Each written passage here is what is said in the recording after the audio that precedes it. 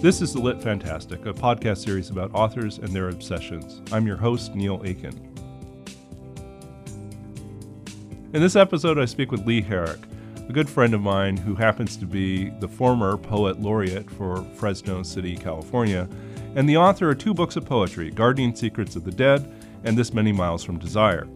We talk about his obsession with institutions.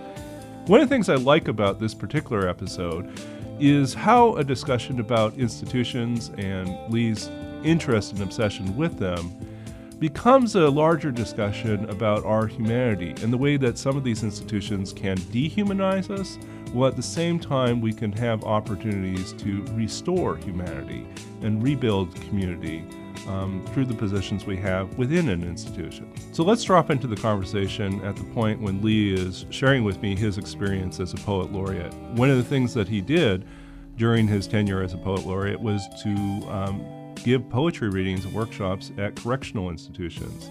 At this particular point in the conversation, he's explained his first visit to a level 2 correctional facility and the impact it ended up having on him in reconsidering the role of institutions and their place in humanizing and dehumanizing our experience.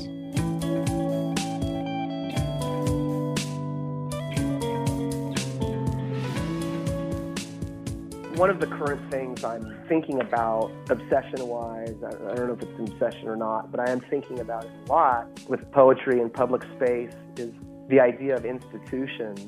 And it was really sparked recently. About a month ago, I did a reading and a talk at a California state prison, which is a level 2 facility here. It was extremely eye-opening. You know, for me, it was a way to make what I have always believed in, which is redemption or human rights or questions about the institutionalized racism that might produce different numbers in institutions like that. It was a way to make all of that very real, you know. I think you can read 20 books of theory on any given subject, but spending 1 hour in it is perhaps more valuable, or at least as valuable. So it was a real eye-opener, and really it was one of the best reading experiences of my life. The Q&A was one of the best Q&As I've ever been part of. With institutions, I'm thinking about now, most recently because of that visit, but also, you know, having taught in higher education, the institution of academia, the institution of higher education in America for 25 years, and seeing how those policies and practices and open doors and closed doors and at different levels affects people in our communities. And then going all the way back to my birth, you know, I was born in Daejeon, South Korea, and I don't know exactly how long, but I spent probably the first roughly, 10 months of my life in some form of institution, be it a social welfare center or an orphanage. So it's just recently sort of started to be in the forefront of my thinking and my mind. It's an extension, I think, from my third manuscript I just finished, which has to do with other kinds of sound and other kinds of walls and how we think and how we move and how we experience the world. You spoke about speaking and giving this reading and this Q&A at this correctional institution, and I was wondering what were some of the questions that you received. You talk about it as being probably the most memorable and striking and sort of an incredible experience. And I was wondering if you could elaborate a little bit on some of the questions and some of the responses that you heard while you were there. Sure. The Q&A was, I think it was so good, partly because of the range of experiences that they had come with, but also just the context of it being in a prison. I'm very interested in ideas of liberation and experience and confinement and how all those things sort of merge together. So, they just were very real. I think there's very little time or interest, I might guess, for pretense. And I value that. I appreciate that. I'm not ever all that fascinated with or impressed by airs or those those kinds of things. So I think that's one thing that made it particularly refreshing, is just how straightforward and direct and honest the questions were. For example, they asked me questions about personal fears. They asked me questions really about their own writing, which, included a few of the guys who had started a writing group in the prison. One person had a bachelor's degree in psychology. One person had published a book. One of the men, or quite a few of the men, were in their, maybe I would guess in their early 20s, and many of them were probably in their mid-70s. So it made for a great environment for a Q&A. And I think partly, too, is as much as I love academia, I teach in an MFA program. I love the MFA program that I teach in. Of course, I value education and would encourage it highly. For me, poetry has never been only about that. I've always been interested in people and cultures and writers and experiences that are very outside of any mainstream. And so that Q&A was that sort of thing. It was, at least for me, it was something that I had never experienced. And I think that's one of the things about obsessions in general. It can just become this wide open field that you can continually move into. It's sort of, continual, these long hallways of open doors and fields and, space to keep exploring. So, it was a great experience. I haven't really thought about it a lot out loud like this, so I hope I'm not, rambling too much. Maybe I should have said my obsession is rambling. But I appreciate the chance. This is one of the interesting things about obsession, isn't it? Is that we start off and often we assume that an obsession becomes a narrowing of focus on something, an obsession with detail. But paradoxically, it also opens up, it widens a field. Then suddenly everywhere we go, we see aspects that relate to the thing that we are, fascinated with, the thing that is that we dwell on in our heads, in our minds, becomes ever present. It's all over the place, and it spills over into the other aspects of the things that we're doing. With institutions and whatnot, another obsession, and that my wife knows this, and a couple of my good friends know, I have another real obsession, and that is 1960s political history and presidential history, and specifically John F. Kennedy. And that kind of relates to the idea of institutions as well. So what's particularly fascinating? What's particularly fascinating about that particular period? Oh, I just love it. I mean, I'm trying to contain myself here because I know this is going to be for a program, so I don't want to go on too long. It's the whole point of the program. Okay, well, let me tell you. I guess it really began in college when, in graduate school, I did my master's thesis on John F. Kennedy's crisis rhetoric, and I paired it with Aristotle's landmark work about 2,400 years ago, The Art of Rhetoric. But I looked at John F. Kennedy's crisis speeches, specifically the Bay of Pigs and the Cuban Missile Crisis. And then through that, afterwards, I got really interested in his assassination. And one winter, I was probably in my early to mid-20s, which was about 20 years ago. I bought these VHS tapes of other video footage of his assassination. Many people think that the Zapruder film is the only video footage of John F. Kennedy's assassination, but in fact, there are quite a few others. So I ordered this videotape, and I was watching these grainy documentary, 30-second things of the assassination. You could barely make out anything on the video. Since then, it's become a real interest. I've read probably dozens of books on it. I have a first edition hard copy of the Warren Commission report, which I found at some used bookstores, perfect condition. I was going to say they could have had it filed under fiction, jokingly, but you ask why or what is it about it that interests me.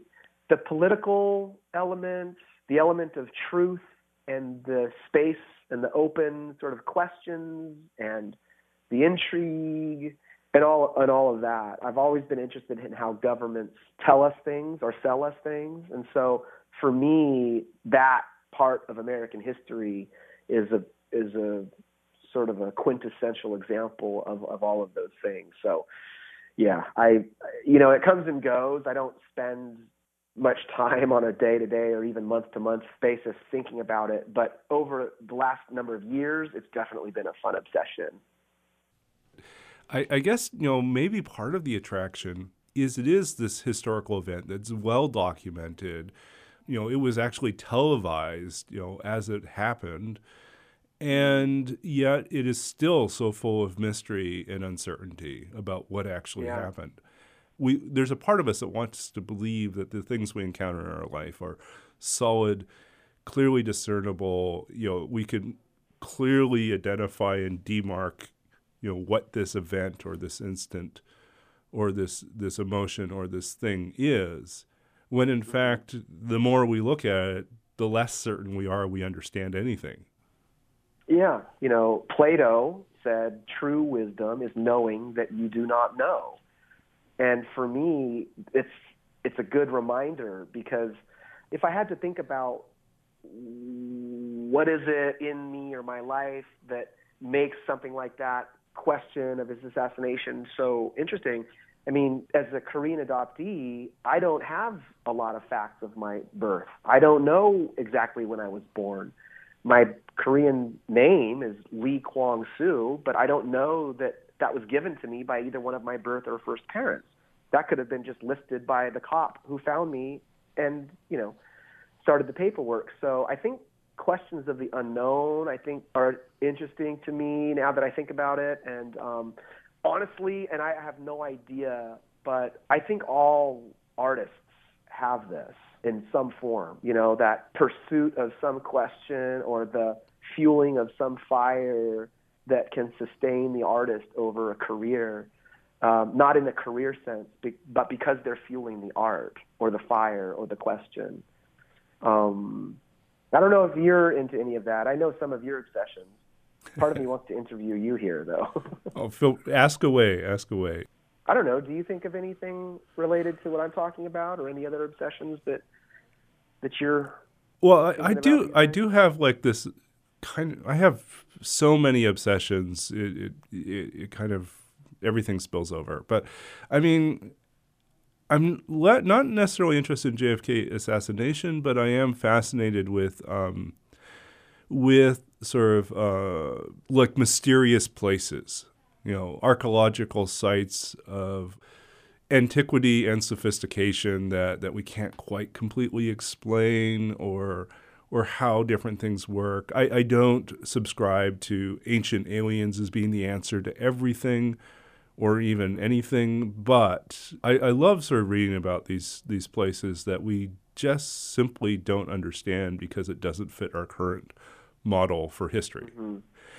And that sort of unease about, well, what is there? What is it that we're missing? Mm-hmm. is really kind of compelling to me, because I think that that suggests that whatever we've arrived at as a consensus may not always be an accurate depiction of the world that we live in and the history that brought us here.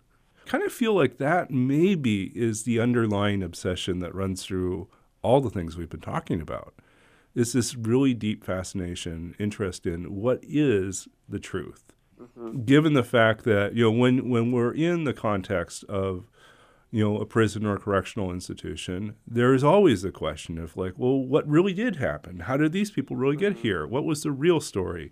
Then there's also, the question of, what is the truth about, like, we look at sort of the different horrible things that have been happening over the last, well, I can't say the last few weeks. It's just been ongoing in the United States. And again, despite documentation, despite video footage or audio recordings, we're still left with this great unease about what is the actual truth in a situation, or what it is what the story is that we're trying to tell, whether through prose or through poetry.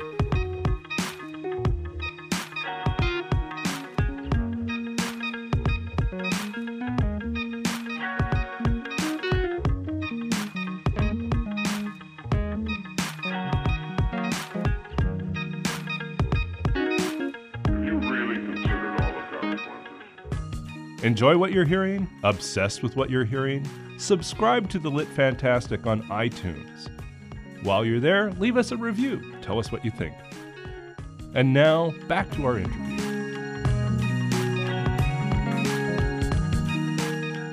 I guess a third obsession is institutions is one, and JFK's assassination is another one.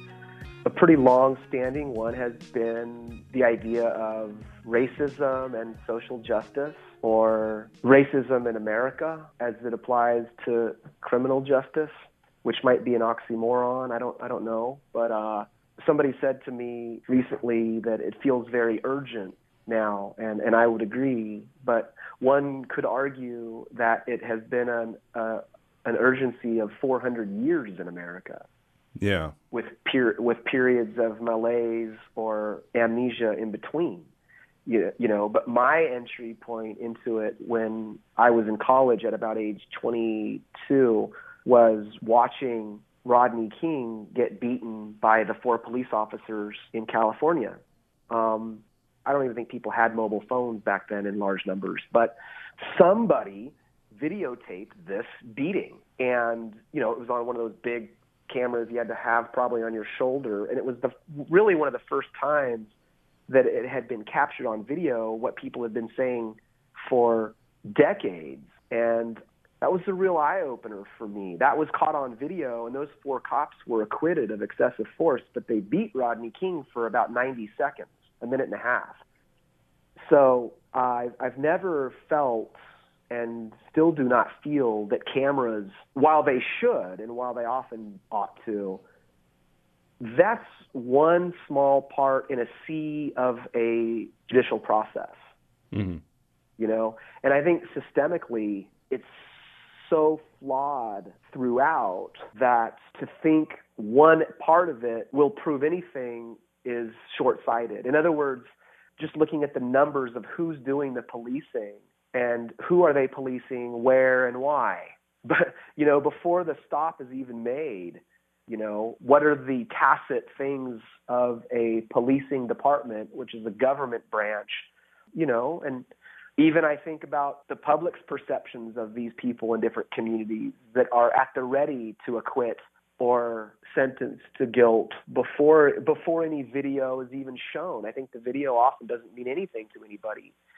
And in a court of law, you know, and then you look at a jury system, you know, you look at the makeup of juries or legal representation, or you look at the economic situation where a person can or maybe cannot afford a halfway decent attorney. Then you look at the judges, the appellate courts. I mean, so to say things are a little out of whack, I think is a great understatement. So, yeah, it's very disturbing. I hope and pray and will continue to work in my classes and in the areas that I can to work against these sorts of deaths. But unbelievably disturbing. You know, it's not new to say that this is not new, but I'm cautiously optimistic.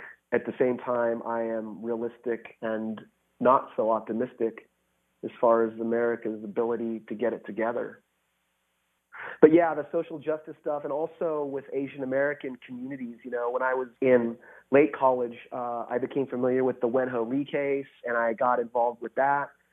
He was the Taiwanese physicist who was held in solitary confinement for over 300 days, never having been charged with the crime. And I met Cecilia Chang, who was a family friend who became the head of his National Legal Defense Fund. And that was sort of around the fear-driven hysteria that Asian Americans, specifically Chinese or Taiwanese Americans, were somehow connected, or Koreans, honestly, somehow connected to nuclear war always and at the ready and should be feared. So the Wenho Lee case was very formative for me as well. And of course, cases like Vincent Chin and more recent cases. So there's all kinds of things that I guess I obsess about, or a better way for me to think of it is that concern me, that worry me, that I'm hopeful for.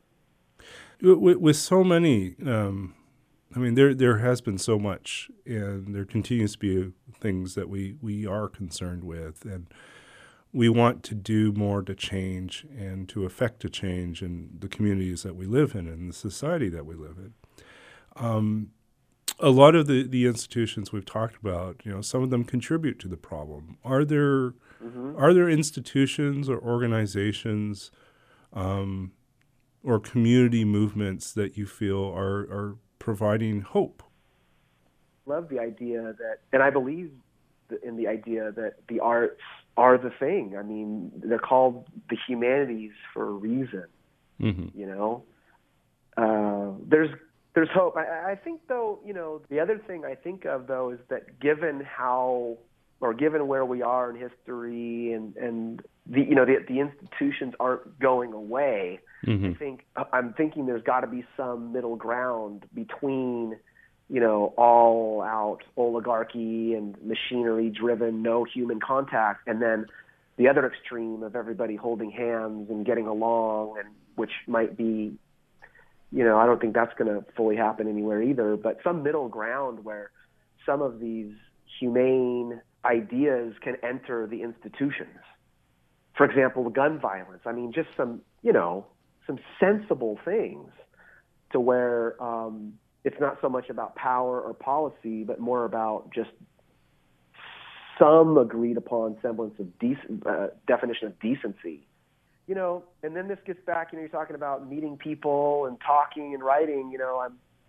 We were talking earlier, I'm going to go down and I'm doing that hour and a half of just a community hour as poet laureate, where hopefully I'll meet some people and they can tell me about what they're thinking about poetry or the community. Yesterday I had about a 2.5 hour coffee with a high school teacher here in Fresno.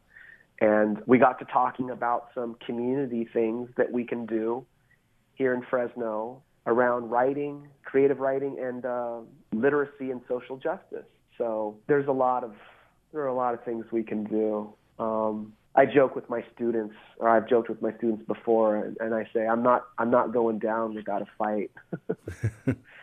Meaning I'm not going down not caring. I'm not going down being scared of other people because of the color of their skin. But those are the things I think that some of those institutions would have us believe. Yeah. I mean, it is true. It's very hard to change sort of a culture that's grown up within an institution. Yeah. And especially when the institutions sometimes and often dehumanize the people that they're serving, treat them as commodities or treat them as clients and customers, and we forget the life of the individual and the struggles of the individual and the needs of the individuals that we're trying to serve. Absolutely. I mean, I think of the dehumanizing element of the prison system, or the dehumanizing element of, say, robotic, mechanical, certain kinds of work, or even a government's idea of work, or certainly something like media or the television that, of course, creates this vast human experience into this tiny little example that we're all supposed to think is representative of the whole. So, yeah, and thank goodness there are books and shows with people like you, or museums or parks or lakes.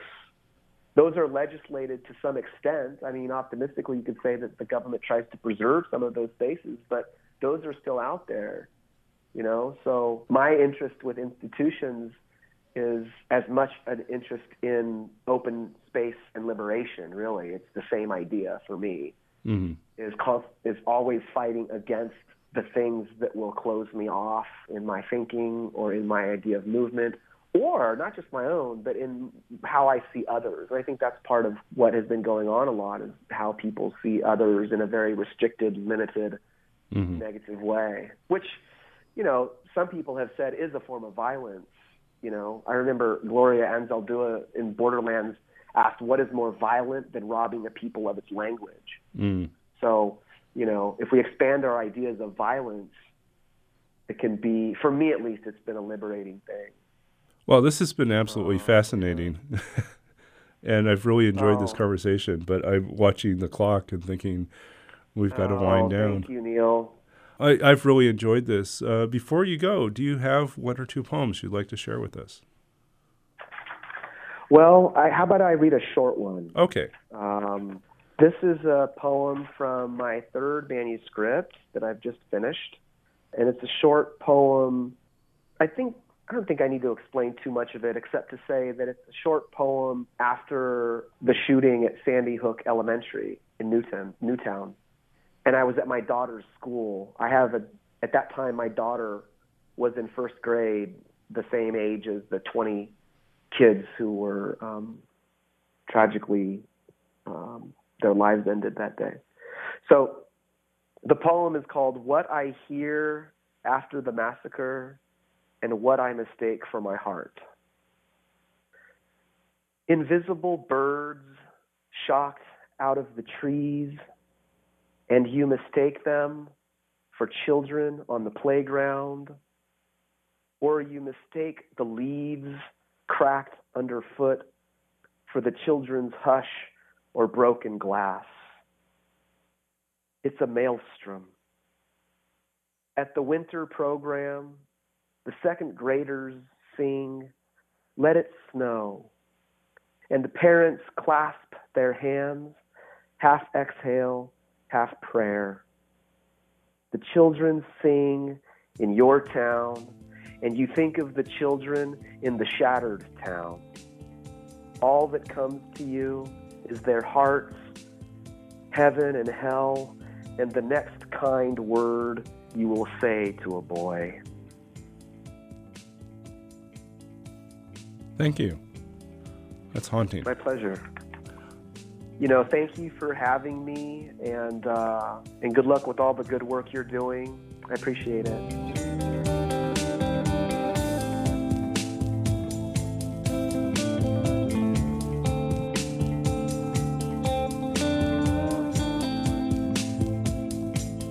That was Fresno Poet Laureate Emeritus Lee Herrick, the author of Gardening Secrets of the Dead and This Many Miles from Desire. For more information, you can check out his website at leeherrick.com. You've been listening to The Lit Fantastic, a production of KBOO Community Radio in Portland, Oregon. Special thanks to freemusicarchive.org and to our producer and resident genius, Jenna Yokoyama. To find out more, check out our website at www.thelitfantastic.com. Until next episode, I'm your host, Neil Aiken. Thanks for listening.